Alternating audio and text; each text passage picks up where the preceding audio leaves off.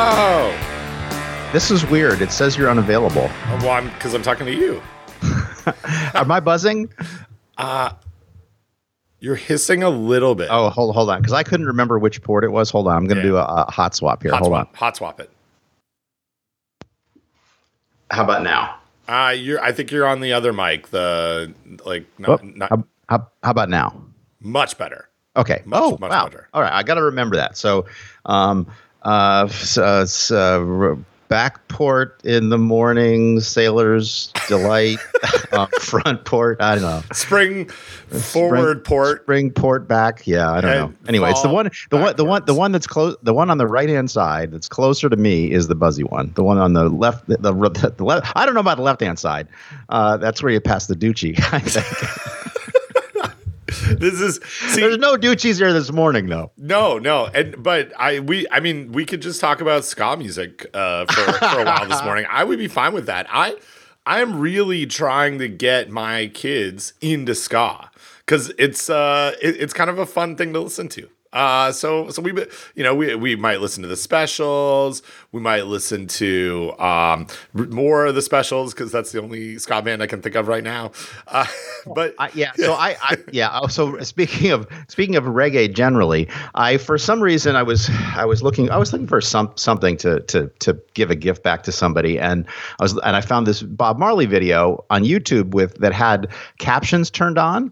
But it was like the captions were like stupid they were artificial intelligence captions. Oh, awesome. And apparently Bob was talking about King Arthur Flower, which I'm pretty sure he was not talking about. But anyway, I think that was on either Facebook or Twitter. I'll see if I can find that for show notes. Oh, that's awesome. I can think of. I mean, we've now just brought Bob Marley into the food safety world because King Arthur Flower. I think we had some. Wasn't there a food safety thing with them a while ago? Yes, there was. Good for you. Yeah. Good job. So they're King Arthur Flower. I think it was Shigatoxin producing E. coli, maybe. I don't know if there were any illnesses. There we go. Found it. Outbreak of E. coli infections linked to flour from 21 cases, 2019. Several brands of cookie and brownie mix. And Pillsbury bread flour and King Arthur flour.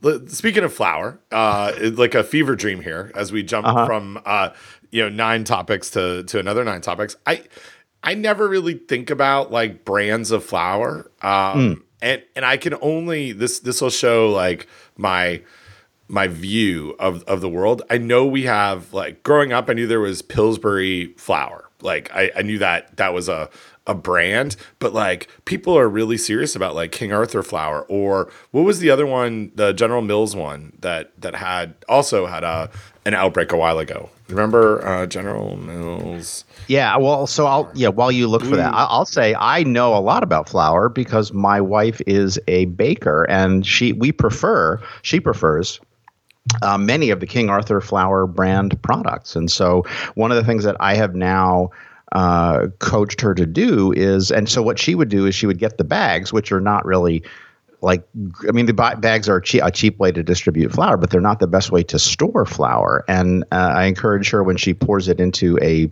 sealable Tupperware not Tupperware like Xerox. It's a plastic sealable container that may or may not be made by the Tupperware Corporation. To cut out the lot information and like stick that to the top of the container. So because when this recall came out, we didn't know whether we had any of this product, and I think we basically worked out that it's not the specific kind or the specific size that she buys. Like it was 5-pound bags, and I think she gets 10-pound bags, and so we were confident it was not part of the recall. But now we save that lot information. Oh, that's pretty cool. So I can't say we're doing that. I think we probably should. And this is where we have talked. You and I have talked in lots of different places. I'm the primary shopper in the household, right? Like because I like the grocery store. I certainly have not returned to the grocery stores with the fervor and how often I was going prior to the pandemic. But I'm like, once a week I'll hit up a Harris Teeter or a Publix or a Lowe's Foods. I mean, I'm an equal opportunity shopper. Maybe a Trader Joe's. Maybe we got Lidl here. Do you guys have Lidl? We do not. I think it's German. We've got Aldi also. Oh, wait. Oh, yes, we do. Because we do have that. Yeah. Isn't it? And yeah, Lidl is like an Aldi ripoff, right? Or not ripoff. It's a clone. Yeah. It's not a clone. They're in the same space. They're in the same space. They got some nice German things that you might not get elsewhere. And actually, so there was a Lidl trip yesterday where I picked up this pizza. I don't have the brand in front of me, but I like, so, I've been avoiding wheat as much as I can, mainly because like avoiding grains. I shouldn't say wheat. This is part of your 7-Eleven diet. Yeah, part of my 11-7 diet. Part of my 7-Eleven diet. It's Slurpees and cauliflower crust pizza. It's so I've been looking for pizza crust that is, here's the challenge, right? I like pizza crust that's not made out of flour. That's good. yeah, like pizza crust that tastes like pizza that isn't terrible. And so Lidl's got a cauliflower one that's like it's a margarita pizza. It's like Lidl brand or something. And then you can put other stuff on top of it, including other cheese, which I'm happy to do. And because that's okay to eat. Yeah, I'm good with cheese.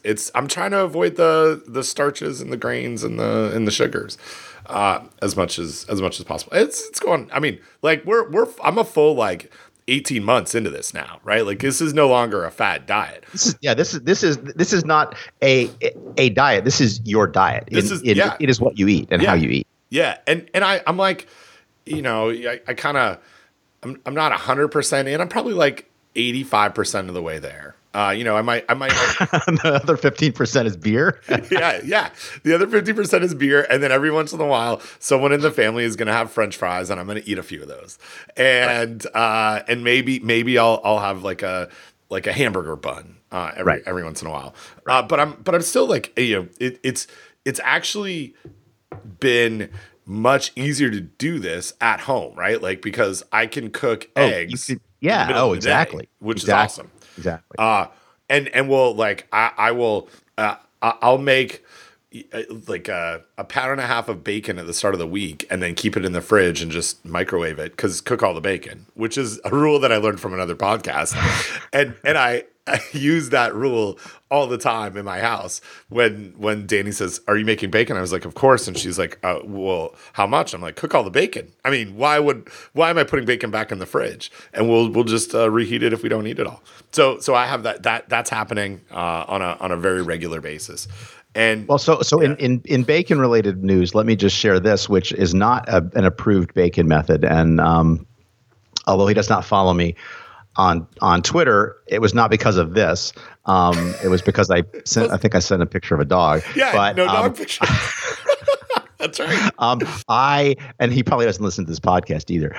But we are big eaters of the turkey bacon here in this house. And the procedure for making turkey bacon is you can actually get some really nice crispy turkey bacon by cooking it in the microwave. And so what we'll do is we'll buy some packages, we'll leave them in the fridge, and then once they're opened, I will cook some, and then the remainder, I'll cook like just a serving, and then the remainder actually get frozen, and then they get wrapped in parchment paper, and then because otherwise they stick together. And then I'll just like single servings with separated by parchment paper, and then I'll just pull it out of the freezer and then microwave them a little bit to get the pieces to separate, and then put them on 2 minutes, and boom, it's really good bacon. Oh, and in refrigerator related news here, we have a new refrigerator.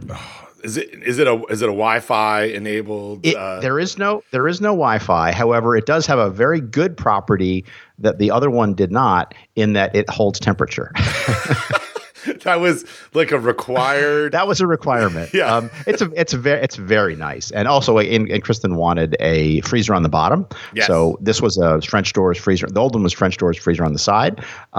This one is French doors freezer on the bottom, and it's gorgeous. I mean, I really like it, and it's I'm very happy with it. And then and today maybe we'll pick out a dishwasher. Ooh, big day, big day. Big day. Oh, now, but here's the thing: we're going to redo the kitchen.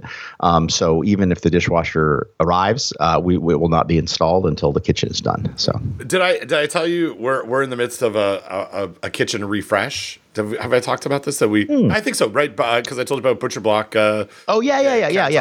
So in wood related kitchen news, one of the very exciting things about our new kitchen, we haven't decided on the countertops yet. I am lobbying for Butcher Block. I think I'm going to be outvoted, but one thing that we are going to get is, so we have hardwood in the living room. We're going to get hardwood in the kitchen, which I did not know even was a thing you could do. And I am all in, and actually Kristen is very excited about it too, because that means no grout, and she is not a fan of grout. She doesn't understand the purpose of grout. I'm sure there is a purpose. Don't email her. But anything that can get rid of grout, because it has to be cleaned, she is down for. And so we're very excited as part of the kitchen reno, as they call it, is we're going to get hardwood in the kitchen. So very excited for that. Hardwood in the kitchen. I'll tell you. I mean, the house that I currently live in and have for 4 years that I knew. Wait a minute. No, it's not been 4 years. That I newly moved to 4 years ago. Has hardwood in the kitchen. We in our previous house, we as sort of preparing to sell it, because that's what you do. You put things in that you think would entice buyers, also that are nice things that you wish you had done way before. We put hardwood floors in the entire downstairs of the house, and I'd say entire. It was a kitchen, living room, dining room, and eat-in, nook, breakfast nook, as they say, and so we put hardwood floors across all of those probably a year before we moved, and I'm with you. I would never hardwood floors in a kitchen is the way. I will never ever live in a house without hardwood floors if I have any choice. Agreed. I mean, it's just. Yeah, we have our house here, though, the house that we newly moved into 4 years ago. We still have a lot of carpet in the upstairs. In fact, it's all carpet, and it was like a patchwork. It's like a quilt of carpets. There's no matching rhyme or reason. It seemed like the previous owner decided that he would do this type of carpet in one room and then another type of carpet in another room, and they don't flow. Nothing works. So eventually, we're just gonna do hardwood everywhere. Yeah. But that will impact our podcasting spot, right? Oh, all of a sudden, I've got to deal with some, I guess, sound baffling. Right. Because now I'm in a room that still has I've got a lot of stuff around. I haven't gone to Marco's extent of coffee bags on the wall, right? Or nor the Dan Benjamin method of recording in your closet, right? Neither of those things have happened yet. But I am a little not concerned, but I know that'll change things when there's now more sound bouncing coming off of the floor. Yeah, and so the room that I'm in now, hardwood floors, not much on the walls and not much furniture yet, just a lot of stuff piled. As you cannot see, since this is not a video podcast, over my left shoulder is my microscope, Fred's microscope, which I won. It's not your microscope. Your microscope. Well, that was the title of the folder, Win Fred's Microscope. That's true. That's a good point. Which is a joke that's funny to 3 people, but I'm one of them. So it's true, and me too. Hey, speaking of video podcasts, I did a podcast recording. I cheated on you again. Yep. With at least let me watch. That's creepy. And I will. And Don, don't worry, it's been recorded, and I will let you watch. It was a really great session. It was with a nutrition person. Her name's Liz Weiss, and she has a podcast called Liz's Healthy Table. It's not going to air until May, but it was a really great conversation. It was very it was really laid back. We talked about food safety things and a lot about COVID and food safety and Food CoviNet and our project. But it was just a really, really cool conversation. But we did it And this is for the podcast nerds out there, and for things that you and I have talked about. We did it fully on Zoom. And Liz and I talked to each other. We looked at each other for the whole time. But sometimes, you look away, but we were there. And I have watched a couple of the Dubai Friday videos.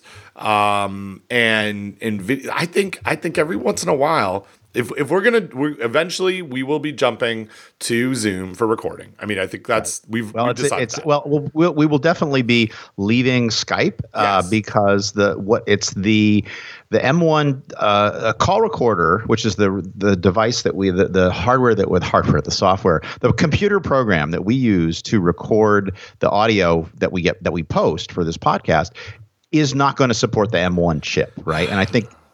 Yeah. That's the reason, right? It is. Why? That's the reason. Yeah.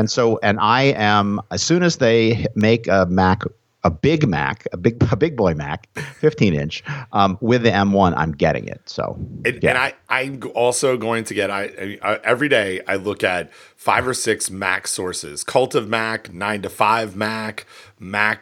What else do I have here? Mac Break Weekly, Mac Life. Every day I'm looking when are we making the announcement? What's Snell's website? 6 Colors? Do you look at 6 colors? I look at 6 colors. I look at 7 colors. I don't. 7 colors, 6 colors, 7 colors, whatever it takes. Whatever it takes. I'm going 12 colors deep sometimes on this quest for when will the new announcement be made, because I want a new. I want everything M1, and I also want a new iMac that's flashy, and that will kick us directly out of the world of call recorder, which is a conversation I had with Liz, because that's why she's doing Zoom. She also we commiserated about call recorder and Mac and everything. That won't be in her show. That was all pre-done. That's her show is very much on. Does top. she not know how a podcast is supposed to work? I think she does. She cuts out all the filler. I think she saves it for the DVD releases. But we had a really nice conversation, and it was cool to see her. So I think if at some point in the future we'll go to Zoom, we're gonna have you and I, and then maybe we'll post a video one, and maybe we'll have Zoom does allow for more people to join. Like I can envision us having a big show, big what was his name? Ed Sullivan show, Big Shoe, really big shoe, a really big shoe of. It's a reference I only know because of other people that have done the impression. I'm not in the contemporary world of this, but I think we'll I could see having a fun chat with a bunch of people, not people that email us saying, hey, I have something that I'd like to promote and I'd like to be on your awesome podcast where you have guests every week, which is clear that we don't. But the best ones are we'd like to write an article for your blog. Yeah, that one's good. And you haven't really looked too much at the blog, have you? Yeah, well, here, get us that copy and we'll post it right in our blog. But anyway, I think we should. I see these people that do the videos. I think it's interesting. I think every once in a while we should do a video one, because it looks like fun, and people might like to see us sometimes. Well, and here's the thing. I like and listen to You Look Nice Today, and they have pivoted to doing YouTube videos. But the problem is I don't have a good way to work video into my workflow, as you say. Yes. Right. And so, and I do like the idea of just putting all of them on YouTube, right? Just put them on YouTube and put them put the audio into a podcast. But my concern is, and they do this with This Week in Virology, which I've kind of fallen off listening to, but they also post the video, and sometimes they do stuff on the video, and a podcast is an audio medium, and so I really worry about making something. And this is the same problem I have with You Look Nice Today, is that Adam does really funny stuff with a video, and he puts little Easter eggs and things in, and I don't want to miss that. But on the other hand, I don't really have a workflow. Like I said, I mean, a lot of the times when I listen to a podcast is when my eyes are busy doing something else, i.e., I'm walking the dog, so I'm looking for other dogs so I can turn around and go the other way, or I'm driving my car, or I'm doing something around the house, and so I don't really have I have a time when I'm sitting down and watching a screen, but that's in the evening when we're watching shows about British people who kill each other. But speaking of which, new show, which you have to watch the screen for this one because it's in French, is we just finished Balthazar. Balthazar, which is about a French forensic pathologist, and it's in French. And so I did take many years of French, but I do not speak French, and we have to have the subtitles on. But it's quite good. So if you like reading the screen as you're watching TV, and you like people speaking French, it's quite gruesome and also quite delightful. Well, okay, so follow up on this. There's a few things I want to circle back to. I would say friend of the show, friend of ours, Andy Binder. He's a communications professor here at NC State's on our Food VNet website. Sent me a message over the weekend saying, and I will read this. Have you? Because now he's in the world of food safety. This is the greatest thing that we. Like, I feel like we've done. Every once in a while, you collaborate with folks who have interest in this, but then you really get them when they send you texts like this. Have you seen the French Netflix show called Call My Agent? I have not. Said we recently finished it. It's quite good, but it also perhaps features the most horrifying cross-contamination in the kitchen I've ever witnessed. Season 4, episode 3. And so my homework for next recording of this show is to watch that and report back. But I just love that he sent me that message, right? Like that it was we have. I've spent enough time with him and hung out talking about food safety things. He's been on a bunch of projects. He's got interest in this. He's not in the world of food microbiology, but he was watching a show and saw something that made him think of me because it was food safety related, and he had to tell me about it. Like, I thought that was awesome. Excellent. Yeah, it's so much fun when that kind of stuff happens and bubbles to the top. Cool. So there was something else I was going to tell you that you talked about. Okay, so I talked about Liz's Healthy Table. Going to do that. Oh yeah, video stuff. I brought up a link to a beer, and I think. Okay. I know why. It's part of the story. The next story I'm telling you. So I am. I'm very sensitive to this, Don. I'm sensitive to the fact that you have a little bit of FOMO of vaccination. And I don't want to. This is not. Oh no! I think this is good. You should give the listeners a vaccination update. I have to say there are vaccinations available in New Jersey. They're just about an hour and a half away from where I actually live. And so, and I'm personally perfectly fine to sit in my house away from all the people until the time comes when there's a vaccine that doesn't require me to drive to Atlantic City. Right. But how will you visit, how will you visit the casinos if you don't go to Atlantic City to get your vaccine? Yeah, exactly. So I'm sensitive to this. I don't want to. It's not a hey, I'm vaccinated and you're not. That's where. Oh no, it's fine. It's fine. Ben, at this point, everyone is vaccinated except for me. So I'm fine with it. I mean, I'm totally fine with it. So I got my second dose of the Pfizer version of the vaccine yesterday. It's pronounced Pfizer. Pfizer. As Tony Fauci says. That's right. Yeah. So I had that yesterday afternoon. I'm now 21 hours post dose. I feel great. I had a very restful sleep last night with my heavy blanket. That is also on my list of things to do, which I have not done. I did immediately buy the ring stand that you recommended, but I have not yet bought I got to follow up on that. Yeah. Yeah, and I I've now had a few weeks with this heavy blanket. It makes me go to sleep very, very quickly. I like it. Sometimes I wake up and I've pushed it off. Sometimes I wake up and it's over top of the dog.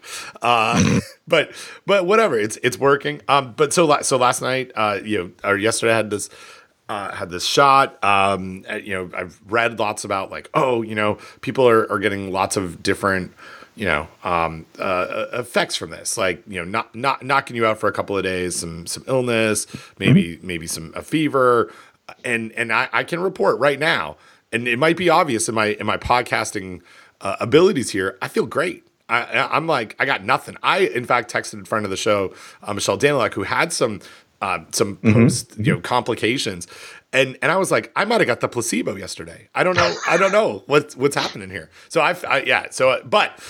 here's what I did last night. And so this is why I have a beer up on my screen that I'm going to tell you about. Last week I went mountain biking with my family in Tennessee and Western North Carolina. And it was great. We had a lot of fun, spent a lot of time outside hiking, and it was, because you were on vacation, basically. I was fully on vacation. Like it was, I just ignored people. I put a bounce back message on. I have really enjoyed doing that over the last year that I just didn't do that before. And I found that it was a needed break. And so, we came back on Friday last week through Asheville, North Carolina, and Asheville, North Carolina is one of my favorite places in the state. Like it's got a really cool vibe. There's a ton of breweries. There's really good food.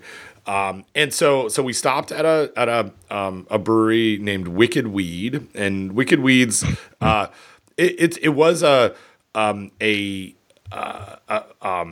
independent brewery, and then I think InBrew or InBev, one of the big breweries. The Evil InBev, yes. Yeah, Evil InBev. They bought them, and they got Wicked Weed. Kind of got like a lot of flack for that, but they're still being, because InBev is apparently evil. Right, yeah, but they're still being run like independently for now. Well, yeah, until they take over. So anyway, I got a beer there. So this is because it's a brewery called Dr. Dank, and Don, I bought Dr. Dank beer mainly because it was called Dr. Dank. Dank, yeah. And I just thought about, like, I'm gonna sit, and I can't find here's a picture. It's just a nice. We'll knock this into the show notes. It looks like you would think.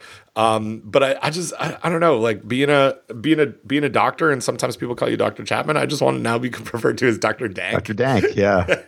Not Dr. Daniluk, which is even much closer to Dr. Dank in the number of or the right correct letters. Anyway, last night after my shot, I thought, hey, I'm feeling good. I'm gonna drink a couple of beers. I drank a couple of Dr. Danks.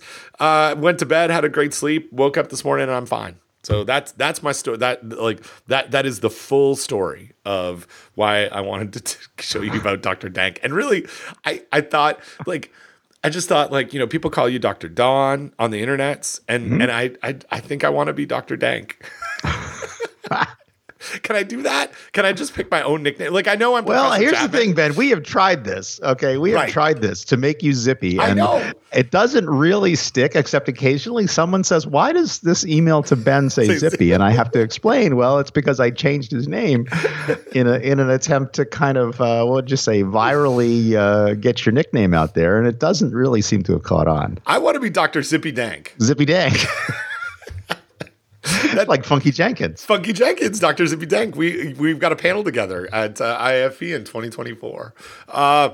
Man, yeah. So anyway, I'm feeling quite good. And I don't want to say that because I know other people don't feel good, but I was a little bit like, ooh, what are these next 2 days going to be like? And hopefully the podcast goes okay and all that kind of stuff. But anyway, I'm glad you're doing okay. Thank you. And you did predict that at 9:39 Eastern time, I would start to feel bad. 9 minutes after we started the podcast, and my response, which I thought was very witty, was that's because call recorder won't be working, not because of anything else.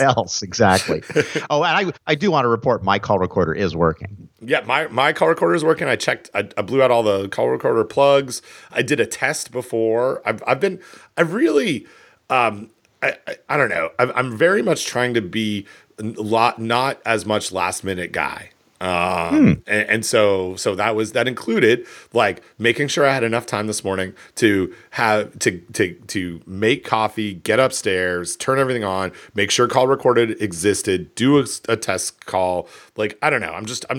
I too often over the last year, I felt like I've been on fire, just running from thing to thing and being like, what are we talking about? That I'm trying to not do that because it's not like it just makes me feel bad. Like it makes me feel unprepared and I don't know. And I just I don't like. I mean, yeah, and this is something we talked a little bit about. My second call with Karush is coming up, and I've been really doing a pretty good job of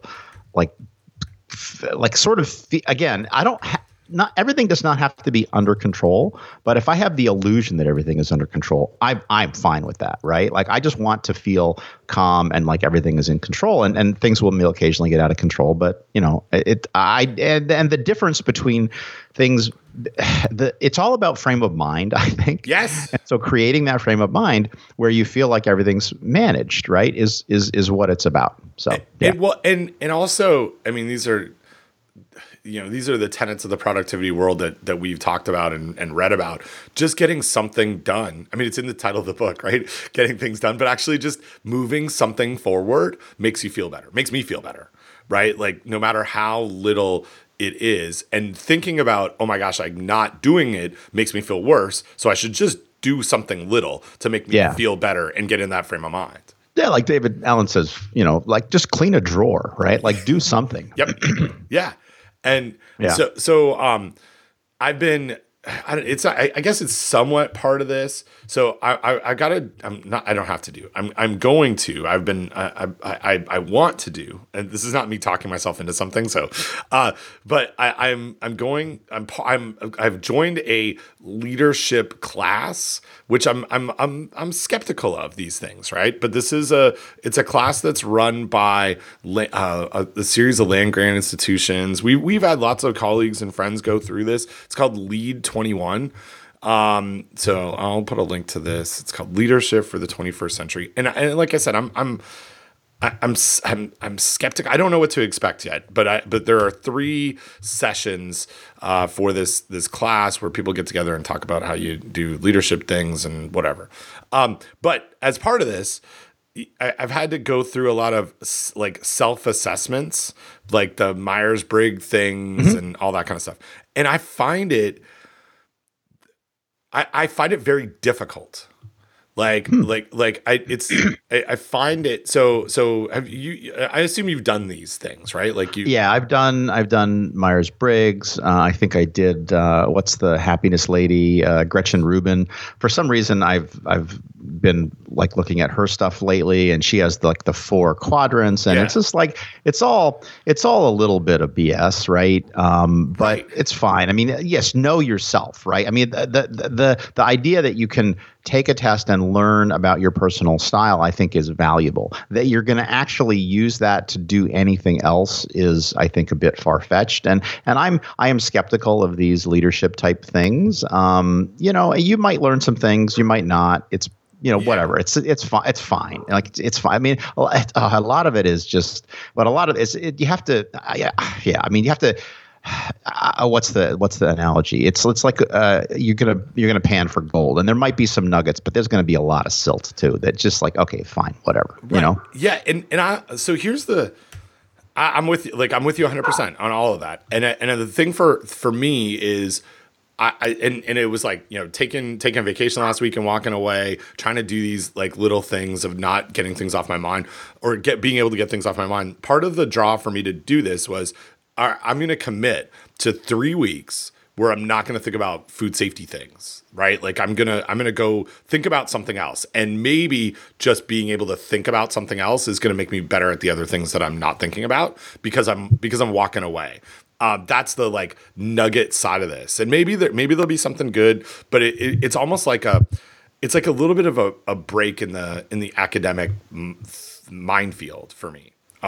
So anyway, I've done a series of these things now over the last few weeks. One, I just dropped you one in the text, one that I hadn't heard of. This is Clifton Strengths, and then a couple for this class, and I find these hard, and I don't know, like I haven't really talked to anybody about this, but I find these hard because they give you 2 dichotomous things, right? Like you like to be in control of your schedule. You like to make decisions on the fly, right? Which better represents you? And it's kind of like both. Right. Like right. And sometimes, and they're like, think about this in your, in all aspects of your life. Well, it's like, well, that's really hard. Like in my work mode, I want things scheduled, and I've really become to enjoy having, like, trusting my calendar, right? Like I have these things that these meetings, these events that are going to happen. And if it's there, I'm going to do it. And if it's not there, then I'm not going to do it. And it's maybe not like, I don't have to think about what I'm doing for a portion of my day. Right. And then the times that are open, I know that those are times that I can do things like email and writing.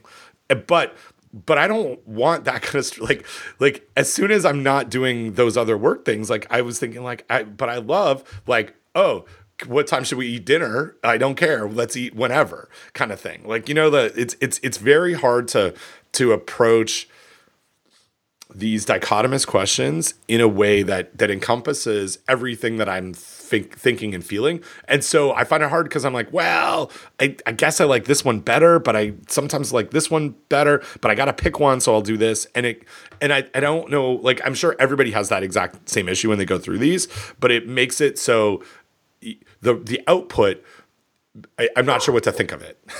Yeah, well, and they're trying to put you into a box, right? And so they've got to figure out where you are on the edge of the box. And one of the things that when I did Myers-Briggs, it gives you like a strength in each of the areas, right? And if you're conflicted about something, then you're not as so overwhelming in that one area. But I don't know. I mean, it's. Whatever, they're fun to do. I mean, and you're gonna have to explain to me, like, what does it mean strengthen? What does it mean navigate? And what the hell is number 18 woo? Oh well, woo. So funny because this has become a whole conversation within the Safe Plates group because I shared all this stuff with them, and so. Apparently, woo is all about like how good are you at making sure that people understand what your ideas are and getting them to do stuff. And I'm only number 18 on woo, not out of 34. Wait, so now explain this to me, and we probably won't share this with people because it's your personal score sheet, but.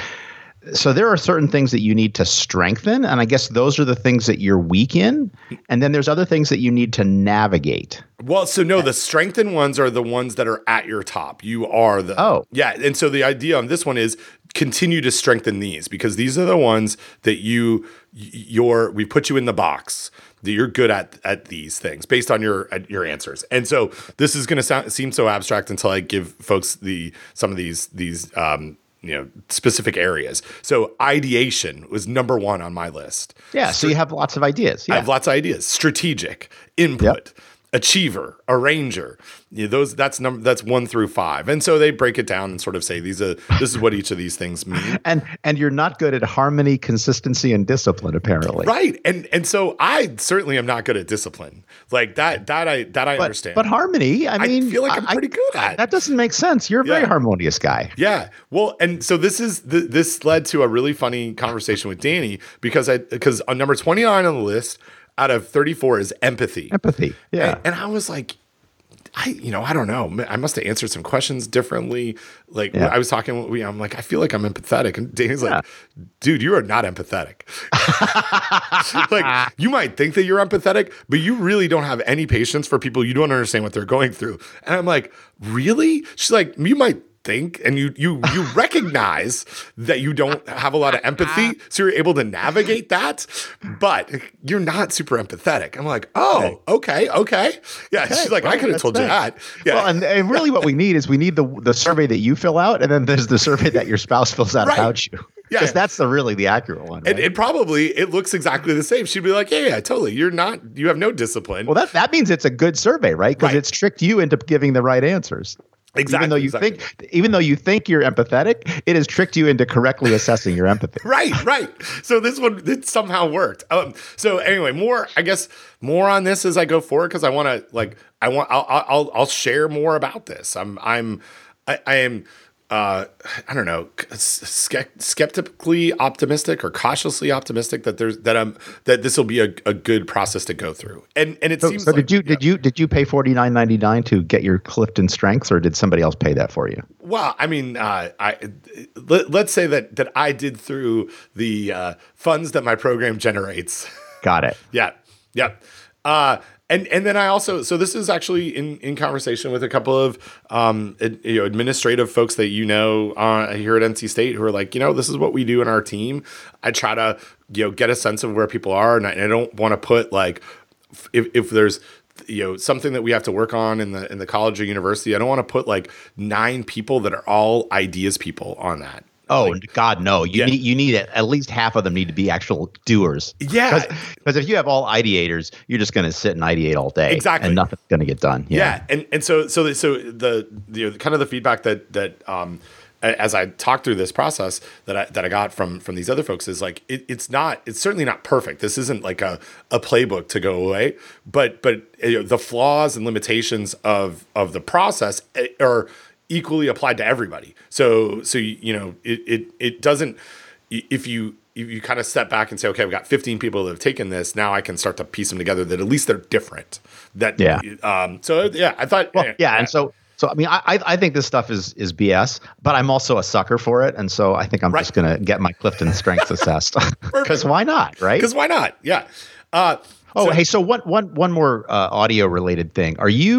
Do I sound okay to you? Because I'm got clicking on my end, but it may just be my end. Yeah, you sound fine. I've not heard any good. So we'll just and you'll have the audio, so we're good. So okay, cool. Yep. We're all good. Okay, so something that you and I'm because it's my show, Don. And you're just here to be the Dr. Don. Just to be. I feel like you're not being very empathetic. I'm not. But Don, let me tell you, this is where my woo comes in. So we have conversed over the internet about Buttergate. Yes, I want to talk about because we haven't talked about it on the show. And so there's this thing that has happened in Canada. This checks off our Canadian content situation that we always have to do for this show. But I want to give the like brief synopsis of this whole situation, and then I want to talk through it. And it's not really a food safety thing, but it's a food science thing, and I think it's interesting. It's interesting, and it's been interesting. It's a little bit turns out, and then it's a little bit turns out maybe. Right. So yeah, it's a double turns out. So there's this guy who I can't say I've ever met him. We've interacted over the internet a few times. I think we don't see eye to eye on methodology for food safety perceptions. I think that's probably the cagey way to say it. Like I think he's reviewed some of my stuff and I've reviewed some of his stuff, and I think those reviews go equally poorly on both sides. I want to see your Clifton Strength scores for both of you. Yeah, we both are very low on empathy. So anyways, his name is Sylvain Charlebois, and I follow him on Twitter because he's an interesting person to follow, and he dabbles in the world of food safety. He's not a microbiologist. He's not a technical person. Oh, he's not a scientist. Not a scientist. He's a marketing guy, right? Well, I mean, Don, I'll call you on that. He's a social scientist. Social scientist. Yeah, okay. Yeah. And apologies to all of my social science friends. I love you all dearly. This guy's a little wacky, but anyway, I also follow him on Twitter. Anyway, he's an individual. He has a Wikipedia page. He's got a Wikipedia page. He's out there on the internet. And anyway, so this probably goes back 2 or 3 months, maybe longer. He started tweeting about his butter. Like, this is where this all started, right? Like that right. His butter, he's noticed over the course of the pandemic. He lives in Halifax. He's a professor at Dalhousie University. He lives in Halifax, Nova Scotia, where it's cold, Don. He's over the winter, his butter on his countertop was hard butter. And he wanted to know why. And he said that there's a problem with this, and then he posted about it, and then a few other people who are in the food world said, you know what, my butter's really hard now too. And it never used to be this way. The butter of our childhood, Don, was soft and smearable. And And this butter, sometimes it's when it's on my counter, I have to put it in the microwave to soften it up, to spread it onto a piece of toast, and it's just not acceptable. And the Canadians became it led to a whole bunch of stuff. Here's the thing, Ben. He asked other people on the internet, "Are you also having a problem with your butter?" And lo and behold, people on the internet confirmed his perception that there's a problem with butter. So, yeah, boom. There's your research. Boom, Buttergate. Right there. Buttergate was hatched. It led to, and there was I think a really good, we'll link to this, a really good NPR article from February that kind of goes through this, because there's a cookbook author who I also follow, Julie Van Rosendahl, and I think she follows both of us on Twitter. She said, "Have you noticed it's no longer soft at room temperature? It's watery. It's rubbery. Something's up with our butter supply." She's a Canadian cookbook person. And so, that's what kind of led to this whole thing. So here's the quick situation, right? There was a lot of social media pressure back towards the dairy industry, a thought around palm oil being fed, or, well, not just palm oil, but palm oil containing foods being fed to cattle, and that leading to additional palm oil proteins in the butter, in the milk, that led to that's being made into the butter, leading to this hardness. And then there was so that was back in February, and the dairy industry kind of responded and was like, it's not us, your butter's, everybody go away, your butter's fine. And it was a weird little communication thing. And then some folks at the University of Guelph, my alma mater, is it? I guess it's not my home institution, because that's NC State, but my former institution where I got all my degrees. Alma mater. You got a degree from there. I did. Yeah. I got three whole degrees. Oh man, you're an alumnus. I'm an alumnus. That's a hat trick. They send me this every month. I get a alumni magazine. It's literally one of the only two publications we get in print in my house. The other one is the NC State University Alumni Magazine, which I'm not an alumni of, but we also get that. So some folks at the University of Guelph do some sampling of butter. They're looking for palm oil. It's on CBC News, which is the real news. So this was back a couple of weeks ago in March. There's a guy who also. So I taught when I was my master's degree and PhD were not in food science. They're from the Department of Plant Agriculture, but it was a food microbiology focused degree. I did a whole bunch of stuff in plant agriculture and blah blah blah. Anyway, I taught in the food science department though for a couple of years, and in fact, Dawn, you guest lectured in one of my classes when I was a PhD student. I hosted you. That's we walked my dog. It was a lovely time. So there's some professors in that department who I kind of know, and some that we really know, like Larry Goodrich, friend of the show, who's been on the show, Jeff Farber, they're in that department. But there's this other guy, Alejandro Marangoni. So Alejandro Marangoni is a food, he's a food chemist, I'm pretty sure. Yeah. And so he, from this, the CBC article, fat content analysis by University of Guelph Food Lab suggests only a relatively weak correlation between the amount of palmic acid in 17 butter brands and their firmness. So sorry, I mentioned it was palm oil proteins, but it's not. It's palmic acid, palmitic acid. Yeah. That was the thing that they were looking for here. The samples included unsalted commercial butters, organic butters, and grass-fed butters available at Ontario supermarkets. 2 samples of each of the 17 brands were incubated at 20 degrees Celsius and then tested for firmness and fat content. Then those same samples were brought down to 8 degrees Celsius and tested again. And so there's a nice article. There's a nice a plot of firmness and palmitic acid percentage, and I don't know, maybe let's just spend a minute and talk about this, because this is although my world is not chemistry, I do live in the world of regression analysis. Yes. Right? It is something that I spend a lot of time doing, and so what this says is that the effect of palmitic acid on firmness at both 8 and 20 is highly significant, right? So the p-value, right, is less than 0.001. So there is absolutely a relationship between palmitic acid percentage and firmness, right? But there's a lot of scatter around those lines. So the R squared values are not particularly high, right? So the R squared values at 8 is 0.4 and the R squared at 20 is 0.57, right? And so what that means is there are other factors that are influencing firmness in addition to palmitic acid. But for sure, palmitic acid is influencing firmness. Now, the in an ideal world, what you would do is you would do experiments where you would make these products with different levels of palmitic acid. And they didn't do that. They went to the marketplace and they bought this and they analyzed it. And so what you see in the regression plot is you see a couple of points hanging out over towards the left-hand side of the x-axis, and then kind of a cluster of points in the mid to right-hand side.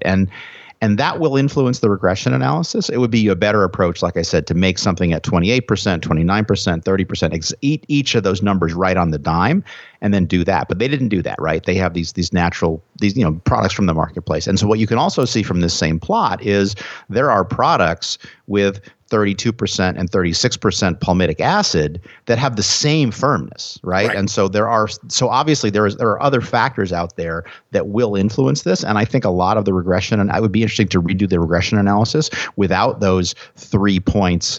And this is where having a video podcast would be good.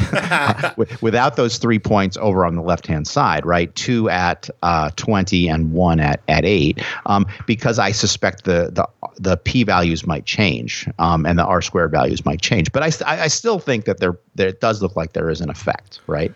Right. Yeah. So it's anyway. It's there's an effect, but there's other stuff going on that influences firmness, which I think probably means that there is no gate in Buttergate. Right. Well, and what kind of, I don't know, where the double turns out all happen on this, right? Was that the public social media discussion became not like why is butter firmer, right? Like that in fact, the trying to figure out the answer to that didn't matter anymore. What really became the discussion was, oh my gosh, why are people feeding cows palm oil? And which is something that has been, like, as I kind of read into this, it's been done for a long time. It's not an added supplement.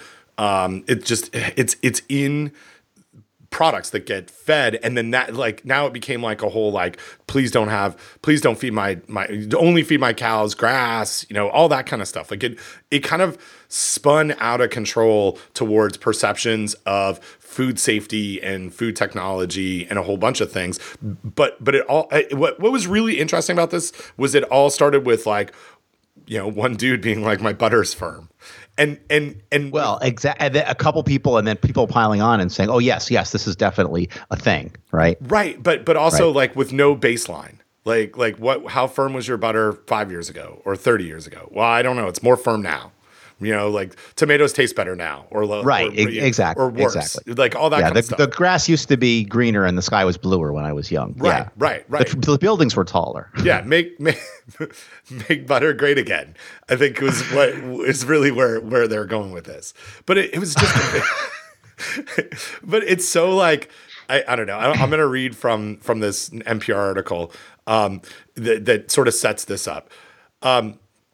Charlebois surmised that a mystery acid could be at work in October when the British Columbia Milk Marketing Board posted a memo about issues with non-foaming milk, in which it mentioned a link between fatty acids and non-foaming milk. Quote, that's when alarm bells. That's when alarm bells started to ring, Charlebois tells NPR. After calling, quote, trusted processors in the dairy sector, he said he was led to believe that a shift had happened at the farm level before the processing stage. Like, it just seems so insidious, right? And I don't know. Well, because otherwise, how you gonna sell papers, as they say? Or Right. Man, dog bites man, not news. Man bites dog. Now you got some news. Now you get some news here. Yeah. So, but in a good way, right? So we've got, and this is kind of what we try to do with Risky or Not, right? We've got something that people may be encountering in their daily life. Someone wants an answer to it. So we'll try and do our best with some sort of like guessing or data or whatever to answer that question. And in the food safety world, we're you and I are much more rooted in that. Like we know where the right places to go. We can probably answer those questions. What I enjoyed about this story was at the heart of it, that's it, right? There's a phenomenon that someone is rightly or wrongly being encountered and saying that this is different, but we've got lots of different ways to talk about it and science. Let's science this. What I fear though is that the NPR article from February 24th and the CBC article from March 17th or 21st, that it's probably the end of it. Like, right? Like now we've solved Buttergate, except also as you highlighted, we didn't really solve anything. We just have this loose correlation, and there are other factors. So well, and there's probably a whole lot of people out there that never read the CBC article that are continuing to think that the farmers are messing up our butter because they're evil, right? I mean, right. Essentially, right? Yeah, no, I mean, I think that's exactly it. And the being in the communication side of things, and I think we talked a little bit about this on a Risky or Not episode, and I can't remember how much we talked about this on our last food safety talk episode, but the shrimp in cereal boxes, right? No one woke up who worked at the Cinnamon Toast Crunch owned company General Mills saying today we're going to have to deal with someone found shrimp tails in their cereal boxes, but it became a communication challenge, right? Like it's something that we need to explain something about how the food system works and how do we get butter and what is the complexity of this. So I'm always a fan of being able to take the opportunity to do that. And so I think it was kind of like in this Buttergate piece, I think it was kind of good that it unfolded in these lots of like different ways where people who are interested in it can find more. And like you said right at the top, and there's a turns out and a double turns out in this whole thing. But it's not like, I don't know, it's not solved. And it's not like, it turns out, Ben, I don't know if you've heard this before, but it depends and it's complicated. Right. Yes. Right? I mean, well, and my mom who lives in Canada who has butter, didn't even know that there was first of all Buttergate happening, or that her butter might or might not be firmer than it was when she was a child. Right? Like it hits a slice of the portion of the world that is interested, and this catches their eye. So I think there are lots of ways to approach it, and I think that it's good that that Buttergate happens so you can have the conversation of it's complicated and it depends. Yeah, I'm always in favor of conversation, and this certainly was an interesting one to watch unfold and to see the point and the counterpoint. But I mean, this is a what do they call this? This is a rhetorical question. Okay. Are we? But you can answer it anyway. Are we better for it? You and I are clearly better for it. Yeah. I'm just worried there are some people out there that are now angry and upset about something that they weren't angry and upset about before, and I guess that's their problem. Right, and they wouldn't have known to be upset about it until this happened, and there's nothing to be upset about. Like that's what you're saying. Like that's the rhetorical question, right? Like this raised awareness of something that may not be a real issue, and that has that could lead to problems for those people who are upset about it, and I mean ultimately people in the food industry have to answer to it. I get that, yeah, and I guess I'm like. Yeah. And if we're having a conversation about where our food comes from and how our food supply is complicated, I guess I'm okay with that, right? And if farmers are really doing nefarious things, well, we should investigate that. But again, this is not. I mean, there's a nice counterpoint there are good reasons to add palm oil to cattle feed, right? Right. But then there's a larger, again, there's risk trade-offs here, right? Like, okay, this is a waste product, and we need it. It helps, it gives us value as farmers, but then, well, it's a waste product from an agricultural practice that we know is bad, right? Because of the farming practices that generate palm oil, right? I mean, right. Yeah, help me out here. Yeah, right? no, like exactly. I mean, it's all it's an intertwined web, right? Yeah, of how we get all this, and it's always a risk trade off. It's always a risk benefit trade off, and it is complex, right? Like it's your butter doesn't just you get here. And where was the? And if we can find this, I would also like to link to it. So we linked to the NPR article, we linked to the CBC article, but there was another, sort of a deep dive article in between that you had shared with me. Yeah, I'm gonna get it. And I don't remember much about it, except I know where I was when I read it. I was in the downstairs toilet of my new house. Oh, that's lovely. Why I remember that, I don't know, but that's where I read that article. So yeah, and it was. Here it is. I think this was it. Your butter's not as soft as it used to be. That one, or maybe it's a different one. Butter Gears.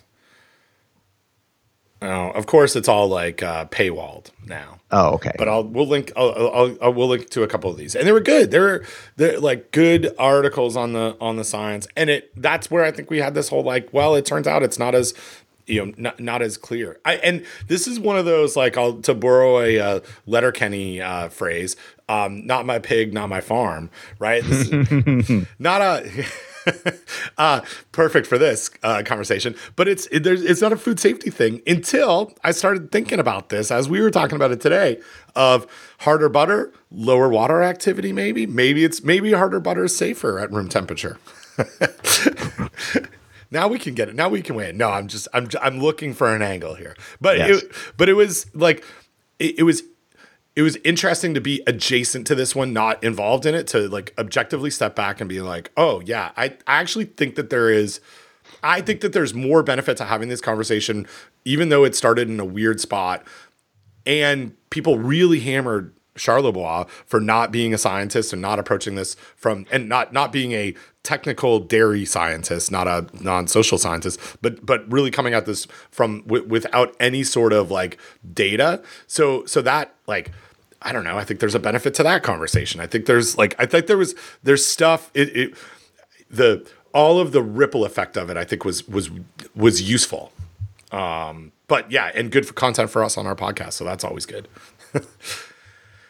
So yeah, there's Buttergate. There's something else. Oh, I put something into our little Dropbox to talk about today. Podcast. Next.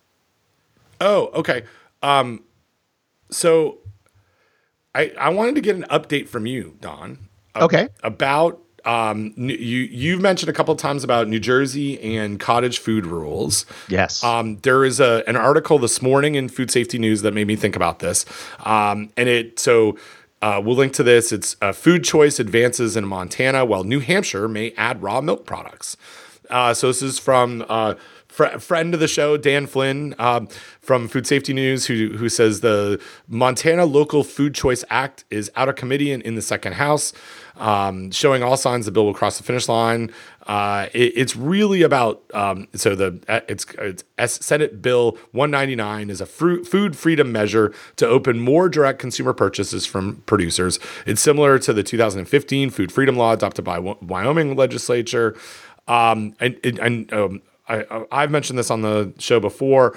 North Carolina has been doing really like direct sales from people that are making food at home with a really big infrastructure for a long time. Like, I think it goes back to the 60s, but certainly we've had inspections of home food environments for low risk foods, and there's a whole litany of foods that our Department of Agriculture defines as low risk. It's like jams and jellies, and but pH matters, so it's not like watermelon jelly and baked goods. So this is something that I'm really familiar with, but it comes in, it ebbs and flows. But I know that you've been in part of I guess like conversations about how to manage this in New Jersey, because you guys have a whole I guess messiness of home rules, and does that I guess impacts how this all goes down? Does it? I don't think so. I think the main issue is that New Jersey, I believe, is the last state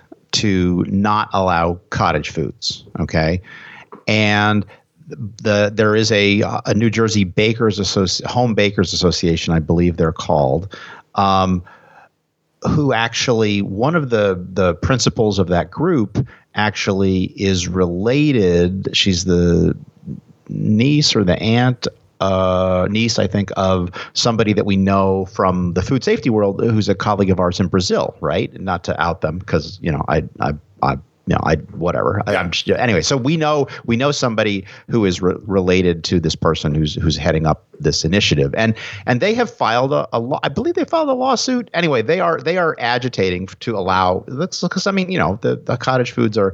It doesn't. Why would they be illegal in New Jersey if they're illegal everywhere else, right? And again, and many of these cottage foods are low risk, right? Especially if we've talked about this, right? And so. And right now, I've talked to these groups. They've actually hired a former colleague of mine as a consultant to help them, get the right to do this in New Jersey. I've also heard from colleagues at New Jersey Department of Health who are not thrilled with this at all, but they also see the writing on the wall, and they realize that politically maybe it's gonna happen, and so they need to just sort of adapt and hopefully get the best, most safe rules they can for dealing with these types of operations. And so, but it's not resolved yet in New Jersey, right? And so it's still, but I think it's only a matter of time. Like, we will have legal cottage foods in New Jersey at some point in the next couple of years at least. So, if not sooner. And is there, so what does the, I don't know, quote, inspection process going to look like? Like, has that, well, yeah.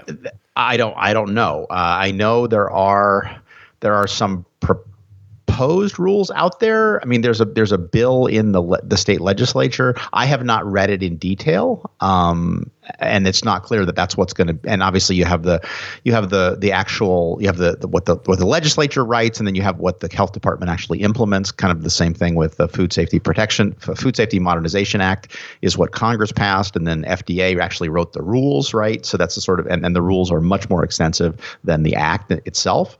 And so, yeah, I don't know. I'm not up to speed on the exact details of that, but I've got to imagine it matches pretty closely with whatever else is out there. And again, I would say for people who are looking for a great resource on cottage foods, I think the AFTA website does a really nice job of sort of keeping track of what's going on out there. And then AFTA also has their advice on cottage foods, where AFTA is the Association of Food and Drug Officials. So it's sort of like the professional society of people that work in these state and local regulatory bodies.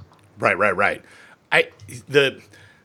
The thing for me in this, so I'll read from the Food Safety News article from this morning.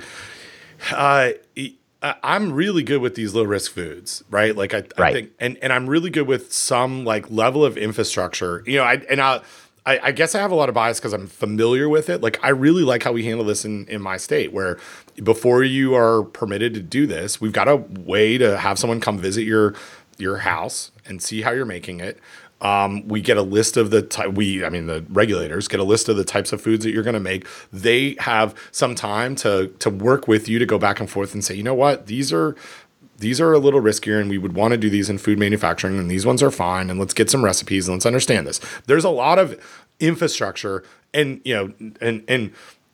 tax dollars, right, that goes into that. And I'm good with that. Like, I like that a lot. I think that helps support this. And this is a jumping off point for small businesses, right? Like, if I can do this in my house without a lot of infrastructure, maybe 5 years down the road, I'm making jams and jellies at a shared use facility. And then maybe 10 years from now, I'm making them, I built my own place here that I'm doing it. And I really get the fostering of that. But there's a part that makes me more nervous. And I mean, we've talked a little bit about this on Risky or Not. But it's highlighted here. In the proposed law from Montana, it really, they talk about here, foods like, homemade food for traditional community social events, including weddings, funerals, potluck dinners. Like, that's meals. That's a different thing for me. Like, we do have a lot of, like, those are riskier. Temperature control matters. If I'm making just pans and pans of like chili, that I'm going to serve at a family reunion and that's in commercial use, the person who's buying it, I should have some level of protection that someone's following the food code or other rules to make that meal. And so the proposed wording on this, at least as it's reported through Food Safety News, is the 6-year-old Cottage Food Act is put through regulatory reform by the Local Food Choice Act. For example, home cooks would not have to provide any other labeling further than homemade. And that makes me nervous, right? Like I think allowing for making it easier for someone in their home to make food and sell it to people, I'm for, but I don't want to. I don't know. I don't want to increase risk, and we're now missing allergens. We're skipping over the control of food, and I'm not. I don't think that the free market's going to take care of that, right? Like, I don't think someone who's buying it from someone who's making it in their home is going to ask all the questions of like, well, tell me about your how are you trained in food safety? Like, I don't think it's going to happen. Right. Yeah. And this came up for me, and this is why I reached out to you guys for feedback on this. I got a call or an email from a reporter, an AP reporter named Terry Tang, who's doing a story basically on people with culinary experience who, because of the pandemic, have tried cooking out of their homes for extra money. Right. And so so we had a very good and wide ranging discussion about the risks of hot meals versus, low risk foods like jams and pastries. And then again, I reached out to see if what states actually allow this. And the only thing I could find was that our friend of the show, Linda Harris, who apparently has a lot of emails in her inbox, record setting, said that California does, but I'm not aware of any others. And so, and I don't think Terry's article has come out yet. But hopefully it will come out, because I always like when I do a interview with Associated Press, because it gets picked up, because they're a wire service, and they do a nice job. But I have not seen anything on that particular topic come up. Well, and I think that it highlights. It's not easy to figure out what the regulations are, right? It's very local. I mean, it's state by state, but also like kind of implemented sometimes at a local health department level.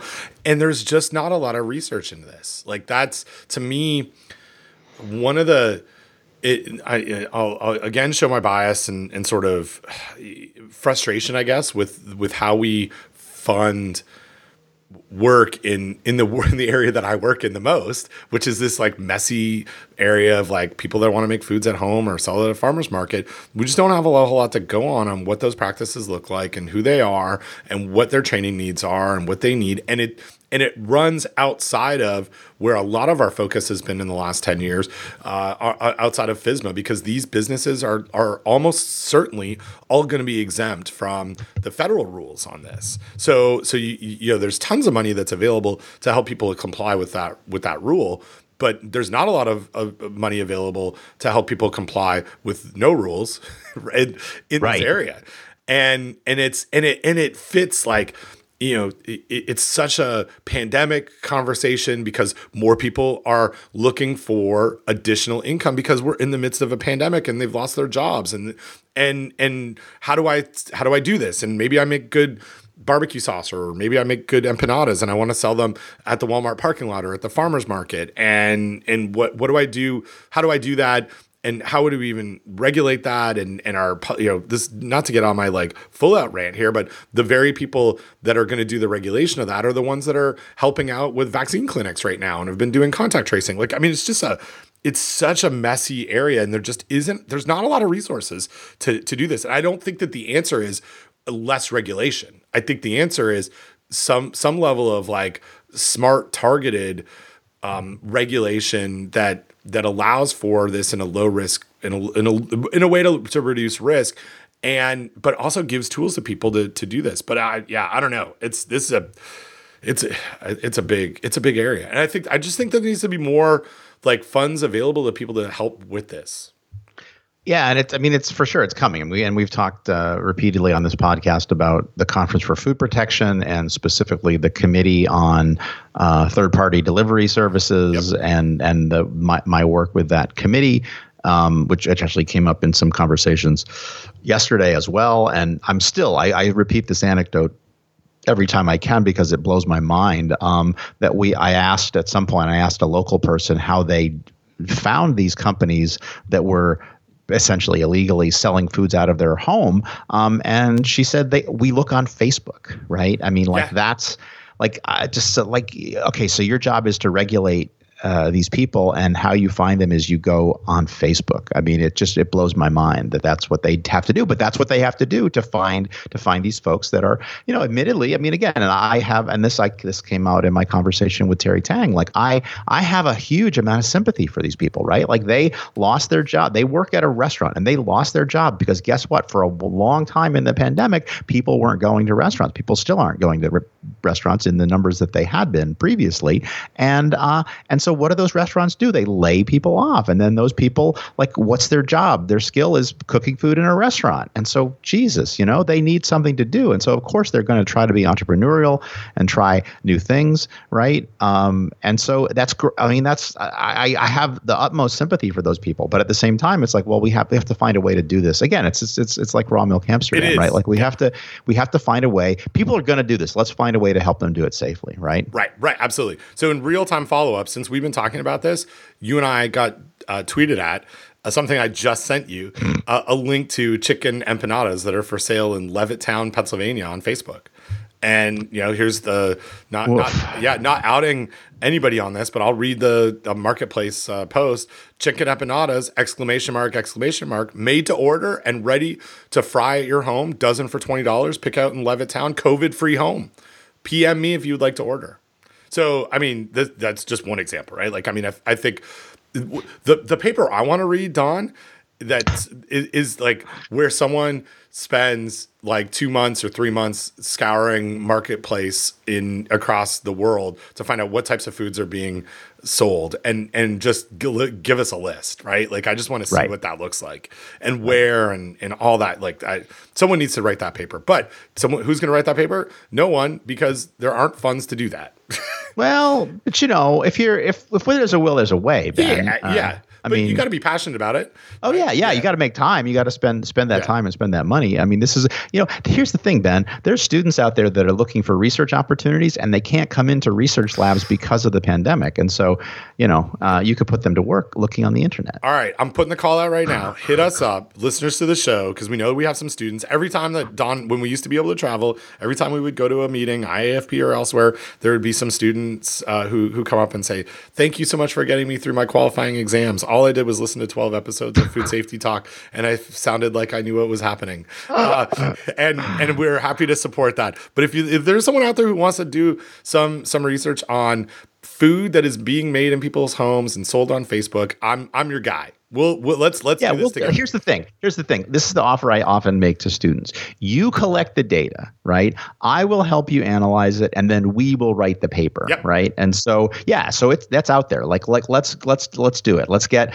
what would we need? We want it to be geographically representative. We probably want hundreds of examples of foods, right? And again, just keep in mind, this is only looking on the internet. This is not actually buying and testing foods. Right? This is just looking on. Yeah, exactly. This is just looking on the internet to see what's being sold. Let's make, and again, you can go on the internet from anywhere, right? But let's focus on foods maybe being sold in the United States. Let's try to get representation from every state. If possible, it would be good to get an idea of how much is going on in each state. and so I don't know, 100 samples, 200 samples. I mean, it'd be great if we had 1,000 examples of foods, right? Let's find out how big this is, what kind of foods, what states.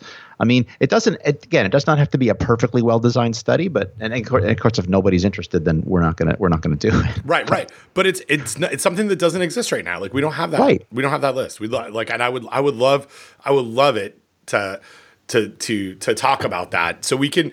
I mean, I think that's what's needed to show some of our state and federal regulators, like, hey, this is a big deal, right? Like, let's look at, here's the amount of cost. Like, we even just estimating, we need someone in the world of economics to just estimate what the local business food economy looks like in this world. Like, what percentage of food is sold through Facebook? Right. Well, so for example, for this chicken empanada link, it's okay. Chicken empanadas, 12 for $20, and then Levittown, PA, and then there's 2 photos. There's a photo of the top of the empanadas, and then there's a side cutaway with the empanadas cut open. Like that. That's a lot of information, right? Like, I think and we could even do sort of a quasi risk thing, like fried empanadas. That's a pretty low risk food, right? The guy who's selling sushi, maybe not so much, right? But let's go. Let's do this. Yeah, absolutely. Okay, so this is it. We put it out there. We are here for you if you are interested in this project. And then the next part of this, because I'm an ideation guy, Don. It said it right on my strengths. You're pretty good at Woo too, I think. I'm only 18. I'm only number 18 at Woo, but. The next study is a citizen science study where we actually buy this stuff. And, and we put it out there and let's actually do this. But yeah. Okay. Now that's a little harder to do because a lot of this is local pickup, right? And so we'd have to say, well, okay, it's only going to be stores that are or pickup locations that are within 60 miles of New Brunswick, New Jersey, and Raleigh, North Carolina, and who knows? We'll find her. Davis, California, whatever. Yeah, we'll get there, and we want citizens. We'll figure out how to move money and all that kind of stuff. But yeah, we'll get to that. The first thing is we need to figure out what's out there. So exactly, there you go. Look at that, ideation, strategic, achiever. Well, I guess I haven't checked that off my list yet here.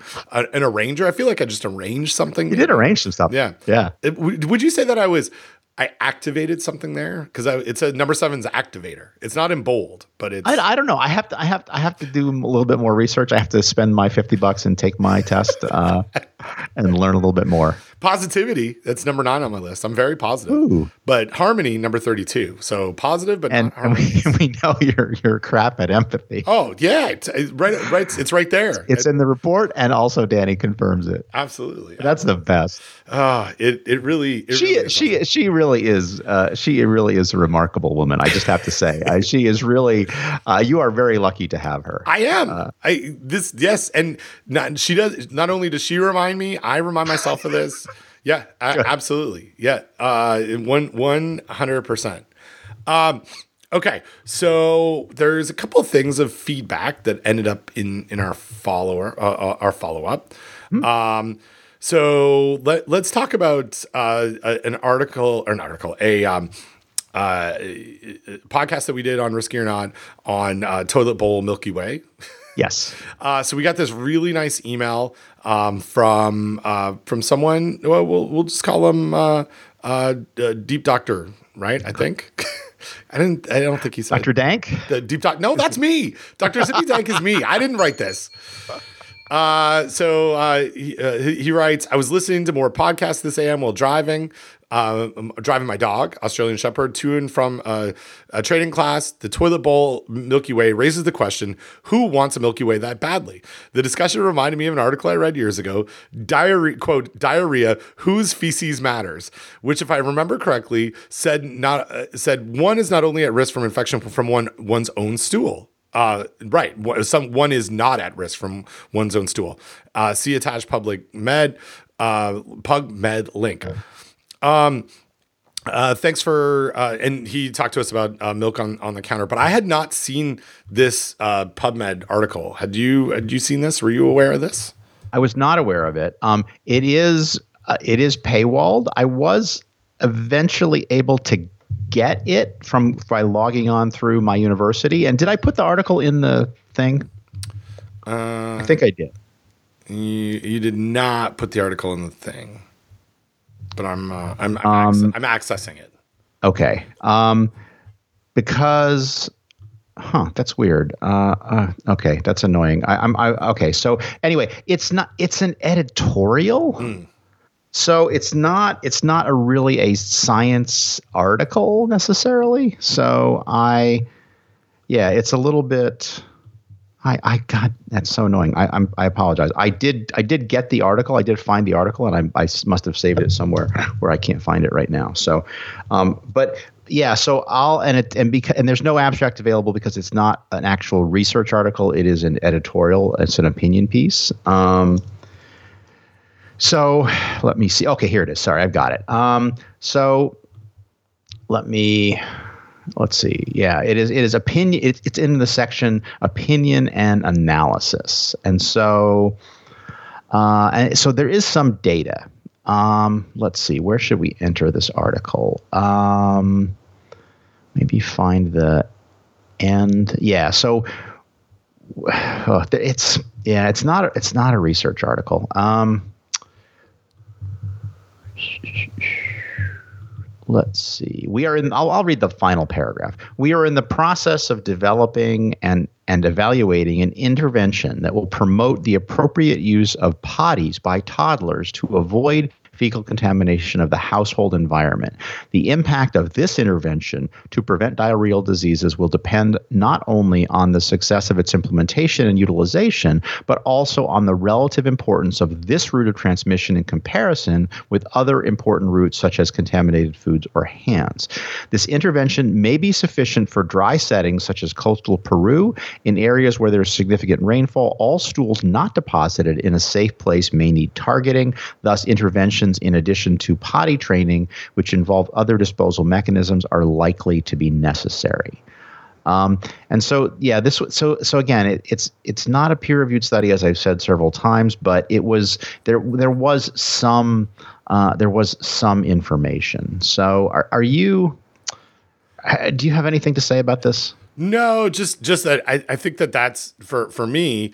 The way that I would approach this, right? Like that, and like we talked about in that episode of Risky or Not, I assume that if someone is living in my home and they have a diarrheal illness, that I will get that illness. Like that right. It's very difficult because, and especially like we're sharing the same space. The poop and vomit is in the area that I would be around. I think it's difficult to do, and we're all not sort of high risk individuals, so I don't worry about it as much. I think it would be different if I had like an elderly parent who is living with me that I would worry about my kids' poop more.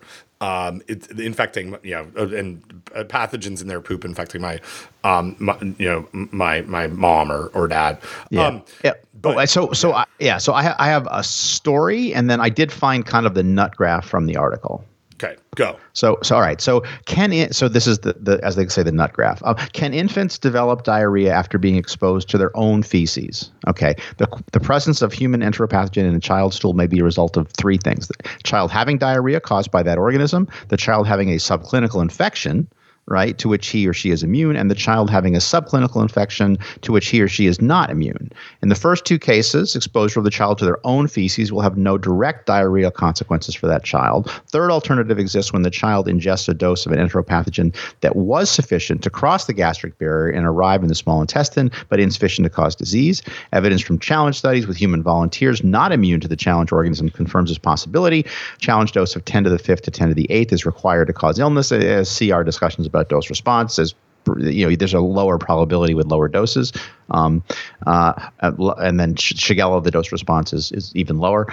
Most of these individuals will become immune to the infective organism even when clinical illness is not developed. A re-exposure to the same organism with a higher inoculum could in principle induce diarrhea if it happens before the child becomes immune. Although this has never been studied, the risk of this re-exposure may not be high. Therefore, we conclude that the feces of children less than 2 years of age are, with few exceptions, seldom a threat to themselves for the development of diarrheal diseases. That is not a paragraph I would have placed in the middle of the article, but that's there. Nevertheless, there it is. Now, in terms of risk to others, I think about this particular anecdote all the time, and it's when My grandparents were still alive, and my then wife, now ex-wife, and our two small children went to visit my grandparents. And so we had our kids, ourselves, my parents, my grandparents, and the kids got diarrheal illness, and they were young. They were in diapers still at the time, at least one of them.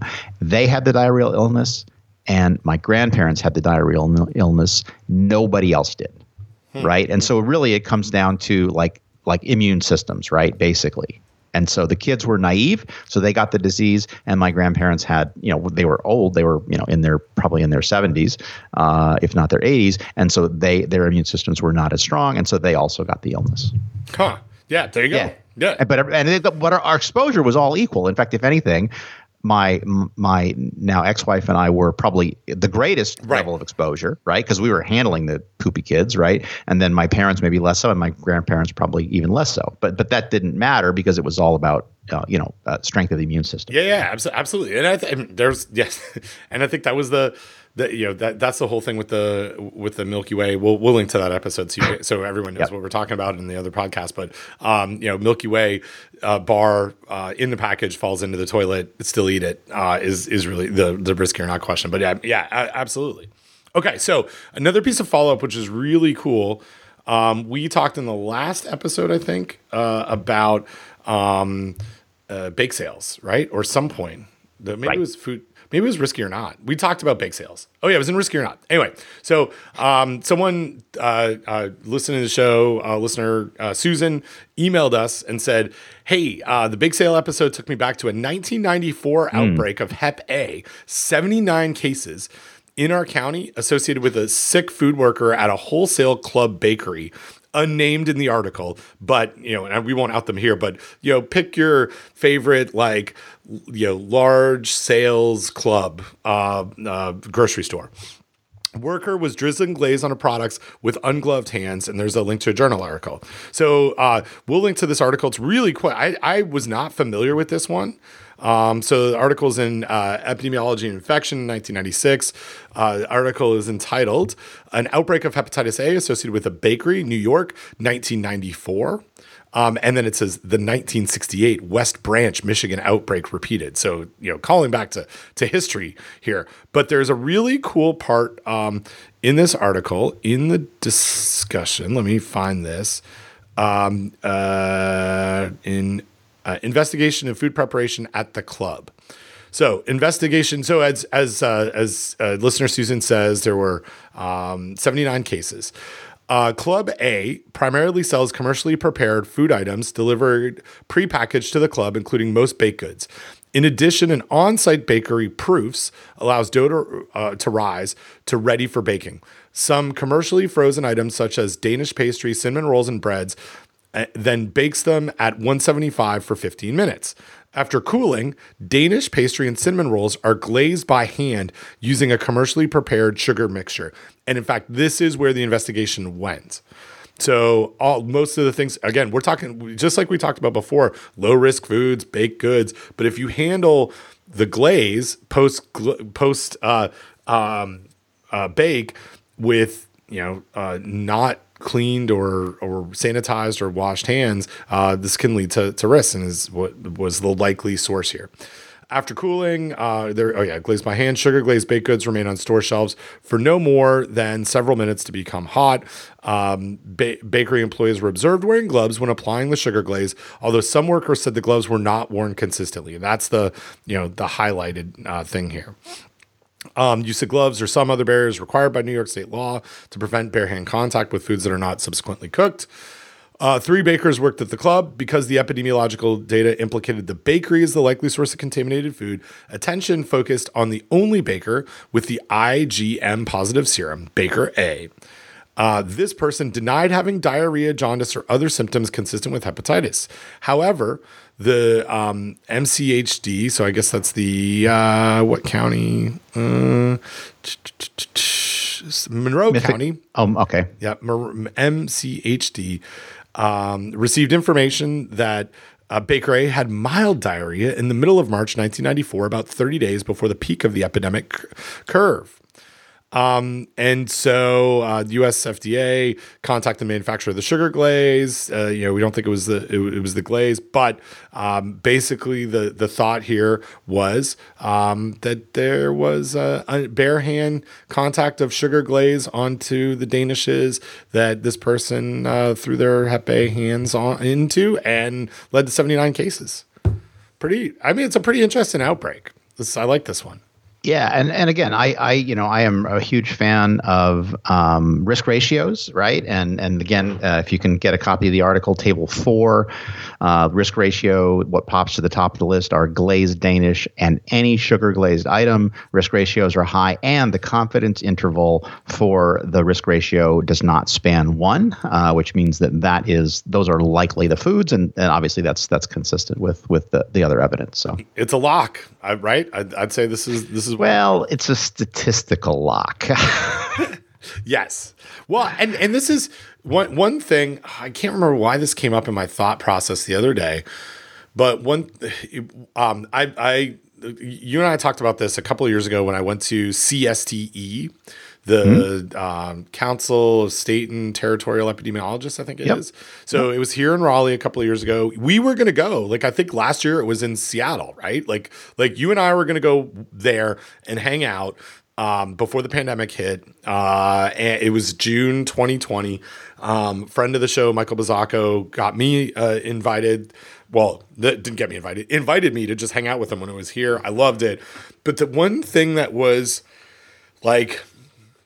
that I took away from that, and this is no shade, no lemonade to our friends in epidemiology, but solving the outbreak, right? Finding the food and finding the likely practice done, right? Wash our hands. Epidemiology is done. Let's move on to the next one. Let's be the detectives on our next outbreak. And where you and I lie, and so many of our extension and outreach colleagues lie, is okay. Now what do we do? How do we learn from this to figure out what do we need to do with other practices? Like, and in this, this case is, you got a bare hand contact with glazed donuts as the likely situation. I see that as being here's an example of why we need to think about no bare hand contact, not just in touching, handling food and preparing food, but doing something where my bare hands may be sticky with glaze and I'm touching and moving things around, but also it might be that there's sugar glaze dripping off my hands that are leading to this contamination. Not getting into exactly all of those practices, but the epidemiology is done. So we found what we think is likely the case. I guess what I'm trying to say is we need to do we consistently need to do a better job working with epidemiologists as food safety practice developers to complete the loop on that, to take what's there and use those examples and share them with others. I really felt super strongly after watching literally 40 presentations in a 2-day period about outbreaks that I had not heard of, that had examples of things that I wanted to tell the industry, and sitting with Michael and saying, these stories need to go to the industry. And he's like, yeah, they do, but that's not what we do. That's not part of our function. So, right. Yeah. Anyway, this article made me think about that again. Yeah. Oh, for sure. So good. Thank you for listener Susan for sending that to us. What else? Anything else in the list here you want to talk about? Well, there's one thing that and again, I apologize that this has not been timely. And I don't think we've talked about this. So this is the feedback we got about parking lot tamales. Did we talk about this yet? We talked a little bit about feedback from parking lot tamales, but then I think we got some more since we've done that. Yeah. So, and this is specifically feedback from a friend of the show, Alex Castillo. Did we? And so this is, and I apologize because these emails come in and I respond to them and I put them in the thing and I forget whether we talked about them or not. But I did also respond to Alex via email. But this does not sound familiar to you, right? No, we did talk about this one. Yes. Yeah. Oh, we did. okay. We did with he highlighted a couple of JFP articles. Okay. Yeah. And I think we talked about this back a couple episodes ago. But all right. Well, you'll cut that out. But anyway, Sure. thank you, Alex, for writing in. I apologize. We're not doing a better job of keeping track of who's doing what here in terms of follow up. So Yeah. my bad. No, all good. That was all the stuff I had to talk about. Did we talk about Michael Batts and the metal brush? No, I'm not sure we did. I think we talked a little bit about it on Twitter. Yeah. So this is fucking nightmares. Thank you, Michael. So this is feedback from our show, Risky or Not Show 121, Greasy Grills. And a friend of the show and friend in real life, Mike Batts, writes to us from Twitter. He says, let's see, where is a good one to link to? He says that I posit that cleaning your greasy grill is probably riskier than not cleaning it at all if you use a metal bristle brush. And then in that tweet, he links to an article from American Journal of Case Reports entitled Grill Brush Bristle Case Series, 3 unique presentations of ingested foreign bodies. And if your stomach is beginning to turn a little bit with just the reading of the title, don't go any further and fast over a few minutes. And we won't talk too much about it, but basically they report on 3 unique cases of accidental ingestion of grill brush wire bristles. And so Michael's point, the good Bats from Twitter, his point is, if you clean a grill with a metal brush, you might get little metal brush particles on the grill. And turns out when you ingest those, it's not good. So yeah, maybe find another way to clean your grill other than a metal bristle brush. Yeah. How about this? Let me read from this case number 3. Please don't. No, it's just one. Okay. Just and please, people, listeners, if you really like medical articles and that have a lot of pictures, go look at the pictures, or don't if you don't. The patient recently had a barbecue and noted discomfort in his throat after eating a piece of grilled meat. A neck x-ray showed a small metallic wire, figure 6, so you can see the actual x-ray. The ear, nose, and throat specialist was consulted to attempt to move this foreign body. However, it was too small to visualize. It was thought to have passed in the gastric lumen. Next, gastroenterology was consulted for possible evaluation and removal of the foreign body. And this is an entire word that I will butcher. An duodenoscopy was performed, but was unable to detect the foreign body. CT. So think about this: you've got this brush, like wire brush bristle stuck. People can see it on these, on an X-ray. We know it's there. Now you've got 3 people that have gone in to find it, and they can't find it. So CT imaging was obtained, suggestive of subtle extralinear focus of high density in the left. Mesentery adjacent to the loop of the small bowel is described. So it ended up moving, and gosh, this one scared me. Now, this is the medical world, right? Which is based on cases and anecdotes, not like how many people get foreign bodies every year. Not many, or foreign, bristles every year. Not many, but also the consequence, pretty bad. Yeah. Ugh. Let's do it. This is an interesting one. So this is a pre-risky or not food safety talk feedback. Okay, so this is a potential point for discussion on risky or not, which we have not yet discussed. But then a feedback from that response, which was, this is a great question. I don't think it's risky. Adding it to the queue, a more generalizable appeal. And this comes from a listener to the show, Sarah, and we'll link to her tweet, of more generalizable appeal. Which leftovers, be redeemed, can be redeemed through thorough reheating, and for which is the risk of toxins so great that can't be salvaged through heat. Asking for my cheap New England family members, not my cheap Jewish family members. And so my response to Sarah is it's complicated and it depends. It depends on how long the food is in the fridge, ingredients, container, how it will be cooked. Again, most leftovers don't have pathogens to begin with. The cold temperatures stop most pathogens from multiplying. And I've been answering versions of this question repeatedly, about this whole idea. People are really interested in leftovers and food safety at a variety of different levels. And then again, I think what happens with leftovers that get left for too long is usually spoilage. And so they're gross, not unsafe.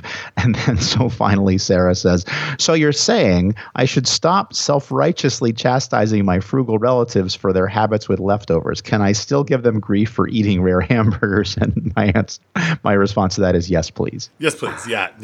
No, but good questions. And I actually, do you have anything to add? Well, I'm gonna use this. So I got contacted by Reader's Digest. Me too. Oh, well, there you go. About things in your refrigerator that you should throw out. Yeah. So I got to respond to those questions today, but I'm going to use this as an example. So it'll sound very similar, I think. It's like we on a, I don't know, every month or so we'll go through our fridge and throw stuff out that's been there for a while. But I think your answer to Sarah is exactly it. Most of the foods that are in there I'm assuming don't have pathogens in the first place. Like unless it was raw and needed to be cooked, but all the leftover stuff and condiments. So, but I think people get, and not like in general, I think it's just this gray area, and people who have dealt with spoilage from have consumed milk that is spoiled or consumed something that's been moldy. It's such a terrible experience that you just get over worried about it. And the difference between spoilage and pathogens doesn't matter anymore at that point, right? It's I'm just gonna get rid of stuff because it's old, not because it's gonna make me sick, but because it might be really spoiled. So right. Yeah. So do you want to come in fresh, or do you want my responses? I want your responses. Yeah. Okay, but I'll forward you the chain. So, yeah. Cool. Yeah, absolutely. I'm totally I'll take all responses. And then I got to find something new so I get something, so I get quoted too. This helps me. Or you could find one where we disagree, like on Risky or Not. Ooh, true. This number 10 on my list is competition. So I think that's a show. I think it's a show. All right. Well, Don, I will report now after talking to you for an hour and 45 minutes. I feel as good as I did an hour and 45 minutes ago. Good news. I still can't get past this. These pictures that are on my screen, thanks to Mike Batts, of suspected area of perforations in the inflamed small bowel. Thanks, Batts, for showing me those wire brush bristles. Well, in his defense, he only gave you a link. You actually showed it to yourself. True. This is a good point, but he knows I'm going to click on his links. He knows. He should do one of these things. What's his woo score? Yeah, he's a maximizer, I bet. We should. We should invite him on again. We totally should. He's not been on for a while. And we have to be careful. Have we had him on since he joined the dark side? I don't know. I'm going to ask him. I'll text him. Okay. Yeah, we should totally get him on. And I'm just going to send him a text saying, "You want to come on the show? We don't have any topics for you to talk about. We just miss you. We want to." But we also need to and please don't talk about wire brushes. No more wire brushes. Also, someone else of the show that we have to invite back, which we haven't talked to him for about a year on the show, is Larry Goodrich, because there's a new heads up, Risky or Not episode coming out soon on a question that he posted on his Facebook page about blowing out candles. Not saying not alluding to any reason why we're going to talk about candles. Not that it's anybody's birthday soon at all. But I do want to invite Larry on because I want to talk to him too. I feel like I just want to talk to more people that we know. I've missed. What you're saying is you're tired of me. No, Don, I'm not. You're not very empathetic, Ben. I'm totally not empathetic. I just feign empathy. But yeah, let's have some folks on that don't ask us to come on because they're promoting a book. Yes. Well, and if it is somebody we know, I mean, if Bill Marler wants to come on again, if he's got a new book. Yeah. Where's my wallet? Bridget. Was that something? Yes. Get my wallet. It's on the. That's the title of the episode. We'll link to that. Where's my wallet? All right. Good stuff. Don, as always, it's fun to catch up. Glad that I'm not feeling poor, and I thought I was prepared to feel bad, but I'm feeling good. I'll talk to you soon. All right. Bye-bye. Bye-bye.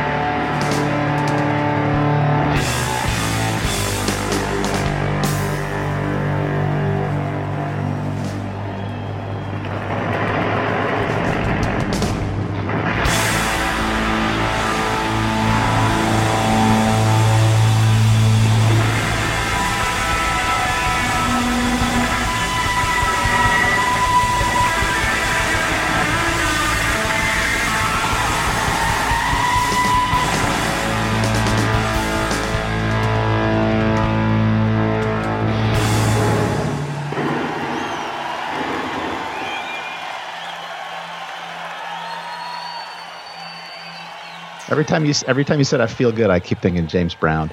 Well, when I texted you yesterday, something of like, I feel fine. 6 hours passed and I feel fine. All I thought was, well, how can I make that an REM End of the World as you know it? And I feel fine. I feel fine. Yeah. That's what I heard in my head at that point. Cool. All right. So let's look at what we're doing. Oh, Stanley wants inside. Hopefully someone's downstairs to let him in. Oh, so I was really pleased that my stump grinding finished before you. Yeah. It was a little bit noisy, so. No, that worked out great.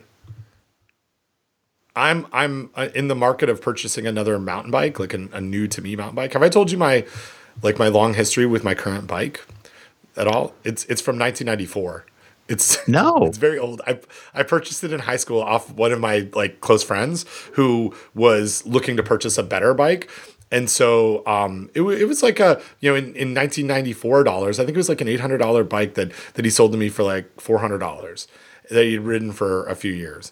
But I still ride it. I've upgraded some things on it, but now it's like such old technology that when I'm out on the trails, there are people who are like, wow, that's a real classic, buddy. That's nice that they say it that way. Oh yeah. They have real empathy. They do. They have real empathy. Hey, so if you want, so my younger son is super into all sorts of cycling, and so if you want his recommendations, I'm sure I'd be happy to hook you up with him. Yeah. I would. Yeah. And this is the one that's in Colorado. In Colorado, yeah. Yeah, and he goes like bike packing, and he's got like a bunch of bikes. I think they have a limit. He's not allowed to get any more bikes. Oh, but so he's a multiple bike person. So. I'm on an entry level. I had a friend, listener to the show and friend of the show, Eric Moore, who's from Testo. He and I, he's also does a lot of mountain biking, so we've talked about this quite a bit over the last year, and. He was like, hey, let me give you some advice on bikes. And his advice, and this is not like anything, his advice for on bikes was like much, a little more expensive than where my entry level taste is right now. Maybe someday. I'm up for like, what should I get? And it's so hard. Like the brand of bike that I have, the reason why I'm telling you this is because I looked at a bike on Facebook Marketplace, not Empanadas, but bikes, which I think are probably low risk to purchase on Facebook Marketplace, which is a stump jumper from Specialized, that's the company name, not a stump grinder. But when you were talking about stump grinding, I thought, oh, just like a stump jumper. Anyway, I'm all over the place. Let's look at... 2 weeks from today is it's a little messy. What is this? What is on my list? Who are these people? I have something on my. Oh, I know what this is. Okay. I have something on my calendar 2 weeks from like the 20th, 2 weeks from yesterday, that says face-to-face weekly meeting. And there's a bunch of people on it who I don't know, but I had to scroll down to see that there is one person who I do know on it. Okay, so the 21st, I've got something that starts at 11. So we could go from 9 till 11 if that works for you. It does not. I've got a food microbiology journal editorial meeting. What about the 22nd, Earth Day? We'll celebrate that together. I'm free all day. I have to give the Massey lecture. Oh, I won another major award. Yeah, you won someone else's microscope, Massey's microscope. Congratulations. Yeah, so that is 12:30 to 2:30, and then I've got connecting with somebody from the food industry on a actually really interesting like leftovers. It's leftovers again at 4, and then I've got a meeting in the morning. But I could blow off that meeting probably, or we could start at 10. Sure. Yeah, I have like literally nothing on my calendar all day. I also have nothing on my calendar on the 23rd, but I know you've got meeting days on Fridays, so it's and I've got I've moved my lab meeting to the morning because we've got a school faculty meeting in the afternoon. Let's go with 10 a.m. on April 22nd. Done. Done. All right. Cool. And I'll go to the other meeting and I'll bug out after half an hour. Okay. So. Yep. That works for me. That is finished. That gives me a half hour to break before the Massey lecture. So perfect. Every once in a while, someone who is, I think, either new listener to the show or someone who just like jumped in and said, "Oh, you have a podcast," and listened to it, says, "Hey, do you know that there was at that like after the end of the show?" I love that. I love that. It's the best. Like you guys are talking about your like. I think it's a mistake. Yeah, you should probably like. I don't know if you knew that. I was like, I did know that. That's all. It's bonus. This is bonus content. You get more Don and Ben. Other shows you have to pay extra for that. Right. We just put it right here. We don't make people pay for anything. It's in the show. It's in the show. In fact, even when we started talking about other things, when you're like, "Hey, you can cut that out," I probably won't cut it out. We're just gonna leave. That's also kind of a running bit on this and some other shows. Exactly. It's in the show. It's all here. Why? What? Low edit. But yeah, this is all part of it. So if you've gotten to this point of the podcast, we know that this is here. It's not a mistake. It's not a mistake. It's not like we just let the reels keep running in the recording studio. But we're all here. We're here for this. Sweet. I think that's it. What else have I got going on today? I got a couple other things. Oh, are you doing this? Let's see if you're on this. Yeah, you're on. Are we talking again this afternoon at 3:00? On AFDO conference, TCS. Yeah. I don't know what that is. At first I panicked because I thought it was a talk I had to give, but I think it's just talking about a talk. I think it's talking about a talk. Yeah.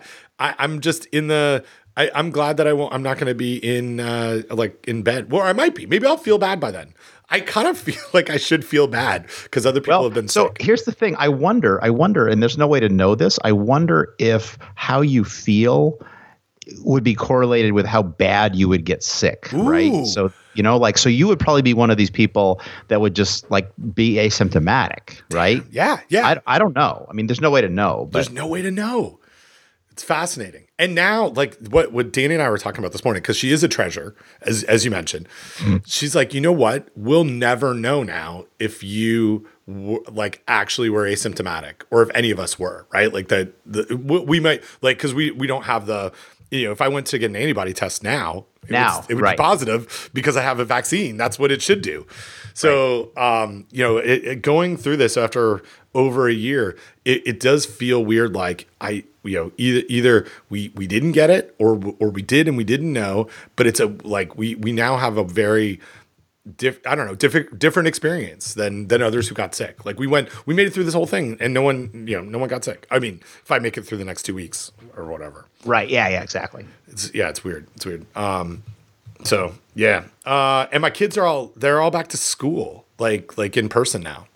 Cool. Yeah. Yeah. New Jersey schools are going back in a week or so. And Ontario schools are shutting down. Near me. Yeah. Oh, really? Yeah. Oh, but Canada can't get the vaccine. They got no vaccine. My dad, who is 72, has his first dose scheduled.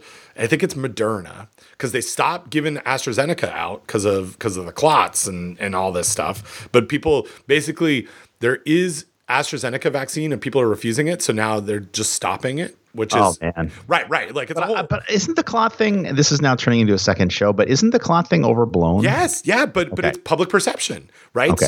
So I got so anyway, he's going. His doctor won't give out the clot thing.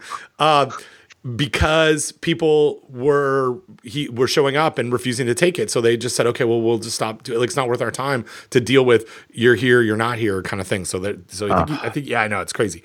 I think he's getting Moderna next week, like Tuesday or Wednesday, but then he's not scheduled to get his second dose until July. Like they're pushing out second dose. Yeah, because that's a thing that people are doing, and in a place like Canada where they don't have the vaccine, that might be a reasonable risk management strategy. Yeah. It's all so anyway. But they're on Ontario's like at, I don't know, 2,700 or 3,000 new cases a day right now. Where we're here in North Carolina, we're down to like 1,000, 1,100 or something. So it's a really weird inflection of where we were. Yeah.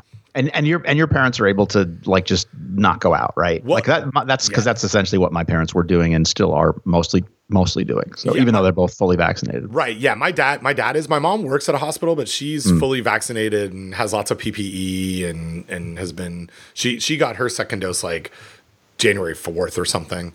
But yeah, I mean, they're still not doing anything socially. My dad works at a golf course, so he'll go back to work there, but it's also all like outside and physically distanced. Like he gets to ride around on a golf course and tell people to hurry up.